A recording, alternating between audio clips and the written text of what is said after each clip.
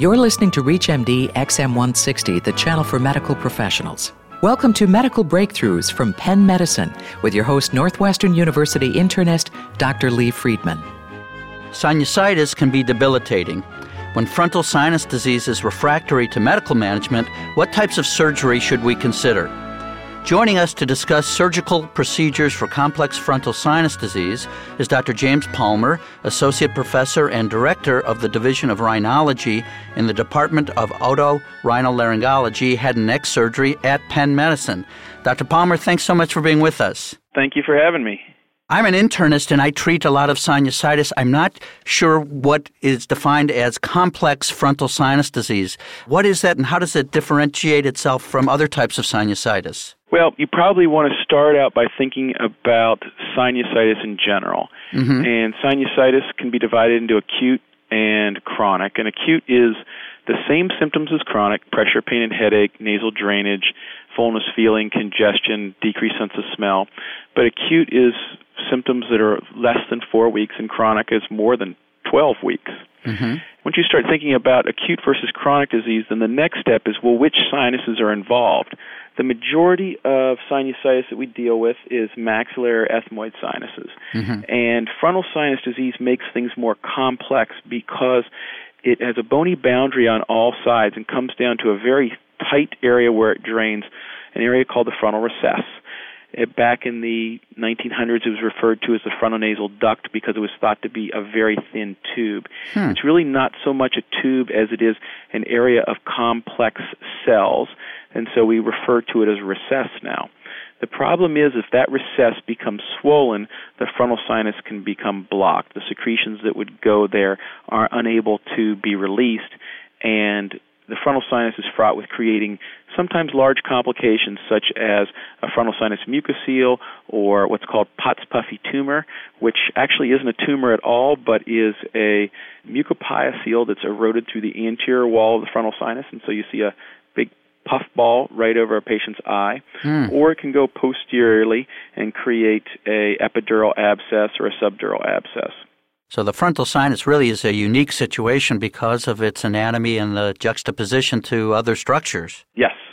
And so because of that, interestingly enough, we still treat it the same way as regular sinusitis, which is medical therapy first, combination of appropriate antibiotics, oral, sometimes even IV steroids, and decongestants. And a lot of times that will shrink the blockage and allow the frontal sinus to drain properly, and then that'll take care of the issue. However, in some situations that won't be successful, and then that's when you need to start talking about surgery for the frontal sinus. And the reason why the frontal sinus, it's fair to say that it's a complex surgery, is that it's a very difficult area to access through the nose. In fact, until about a decade, 2 decades ago, it was very rare to have people draining the frontal sinus by going through the nose, and there's a whole host of surgeries coming anteriorly where you'd make an incision behind the scalp, roll down the scalp, and then go through the bone directly in front of the sinus. Obviously, that was the type of, those surgeries had patients in the hospital for 3 to 5 days, and were associated with a lot of pain and quite a bit of morbidity, while the approaches now that we would prefer to use are endoscopic, going through the nose, opening up the frontal recess from below, and draining things into the nose. If we can use that route, you'll find patients are able to go home the same day, immediate relief from their problems, and even more importantly, do very well for long periods of time after. That's very interesting, and I imagine this ability has been made possible because of advances in equipment? Yes. So when you start thinking about endoscopic sinus surgery, first step was the endoscopes that existed. And interestingly enough, they were discovered and created from H.H. Hopkins' work, what he won a Nobel Prize for, and really didn't get started in use until after World War II. But even so, we usually think of endoscopes being first used in urology and OBGYN, and they made their way to otolaryngology in the mid and late 80s, and then we started using them not just to look in the nose for diagnosis, but actually to do surgery with them. And as the endoscopes have gotten better, the video machines have gotten better, the hand instruments have gotten better, there's been a large advance called image-guided surgery where you perform a CT scan prior to surgery. that's fed into a computer, and then using similar techniques to global positioning technology, you can put a probe inside the nose and see where you are in 3 dimensions on the CAT scan. And all those things together, along with special powered instruments such as drills and what we call microdebriders, which are cutting instruments, it's allowed us to work in this very small hole. The width of the frontonasal recess, the whole recess, once opened up completely, is about 3 to 5 millimeters in diameter at most. And all of that's closed by bony blockages. So the actual drainage pathway of a frontal sinus in an unoperated person can be as little as a millimeter. Boy, so very, very small areas and very delicate surgery, it sounds like. Well, at times it is, certainly. And so, really, when you think about the big picture of all frontal sinus disease, it can be dropped into 3 large categories, one being infectious and inflammatory, one being tumors, and then the last being frontal sinus trauma. Frontal sinus trauma, really, you don't need to do any surgery for it unless there is some sort of anatomic abnormality associated. To be blunt, someone gets hit in the forehead and they have a dent now. And that is actually oftentimes best treated in an open approach. However, we're able to even fix those endoscopically to some extent. The second category, which is frontal sinus tumors, fortunately there aren't a large number of them, but those oftentimes require an open surgery as well, and sometimes we can do them endoscopically.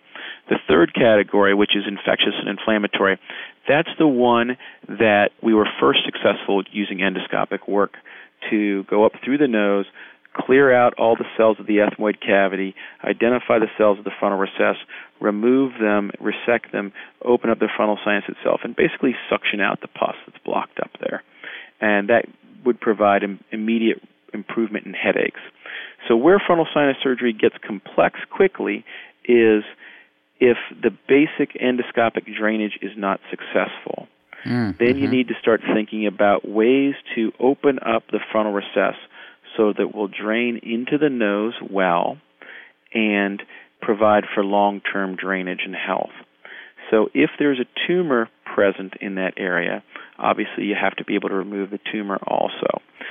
So in terms of surgical procedures for frontal sinus disease, we end up having to think about each patient individually, taking a look at whether we can drain them endoscopically or not, and then look at the next step, which is to combine older procedures, the open procedures, with the newer procedures, the endoscopic procedures, to create more or less a hybrid procedure that gets the best result for the patient.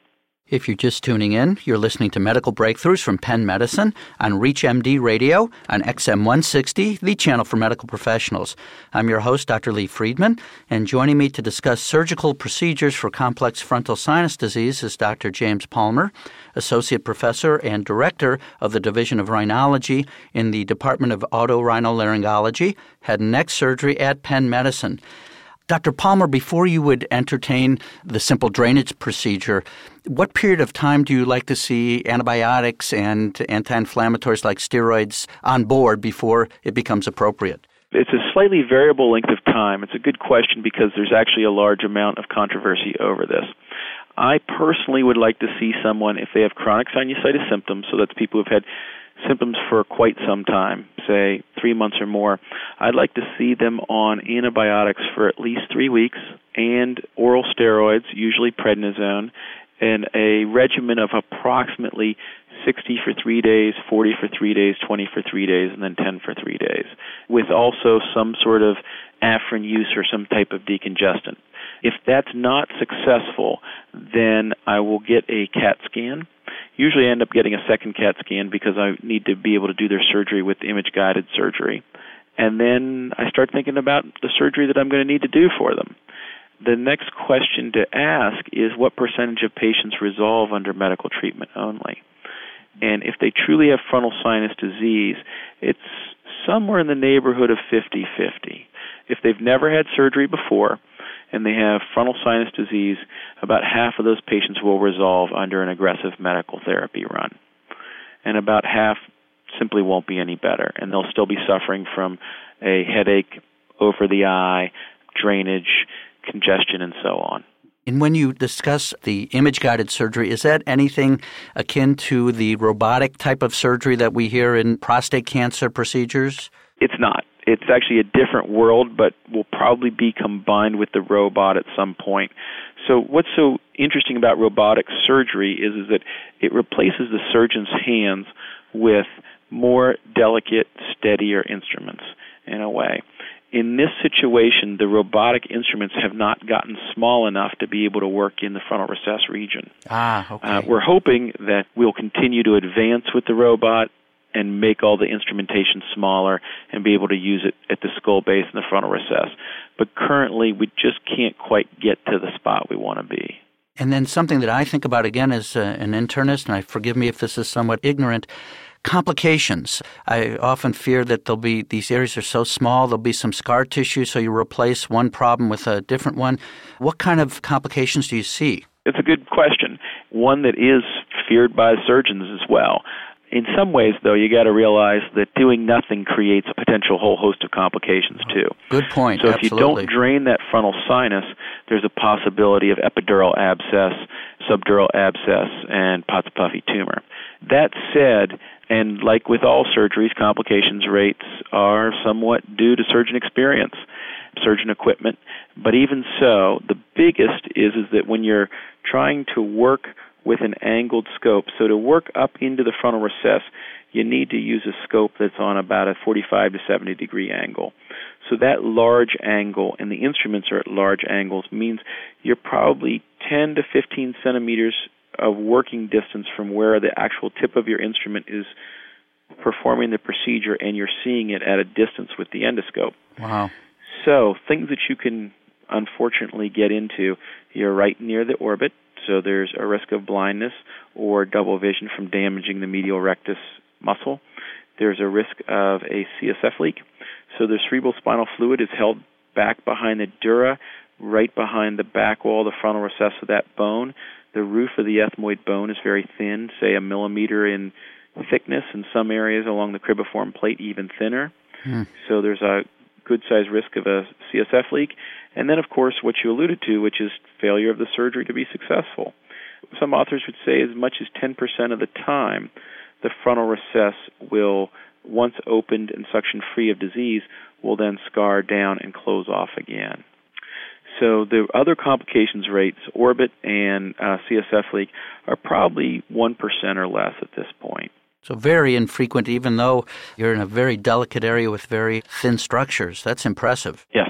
And fortunately, a large reason why the complication rates have decreased is because we've gotten better and better technology.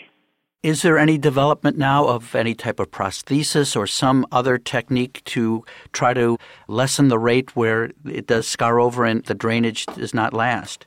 There have been a lot of people working on that. And over the years, people have put frontal sinus stents into the frontal sinus, which is basically, there's many ways to put stents in there.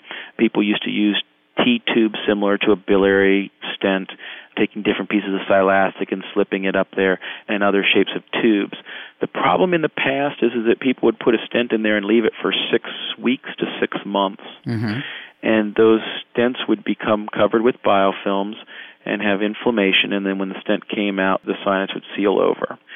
So there's new ranges of stents appearing. I personally stent every frontal sinus I do, but I remove it within 2 weeks, since we found that biofilms were forming on them longer than that. Mm-hmm. And so that's helped my success rate. Another technology that's going to be coming out is drug-eluting stents. So in the same way in the cardiac world where you'd put a stent in a vessel and have it elute drug, well, we'd be able to put a stent into the frontal sinus and have it elute drug. The first drug we'll probably be looking at, or that I know of, is mometasone, which is a steroid, which makes a lot of sense. That eluting a steroid should decrease the amount of inflammation in the area. Well, Dr. Palmer, thank you so much for being our guest this week on Medical Breakthroughs from Penn Medicine. A very interesting and complete discussion of the surgical options for complex frontal sinus disease. Thank you for having me. You've been listening to Medical Breakthroughs from Penn Medicine on ReachMD XM160, the channel for medical professionals. To download this program or access ReachMD on demand, please visit us at reachmd.com. Thank you for listening.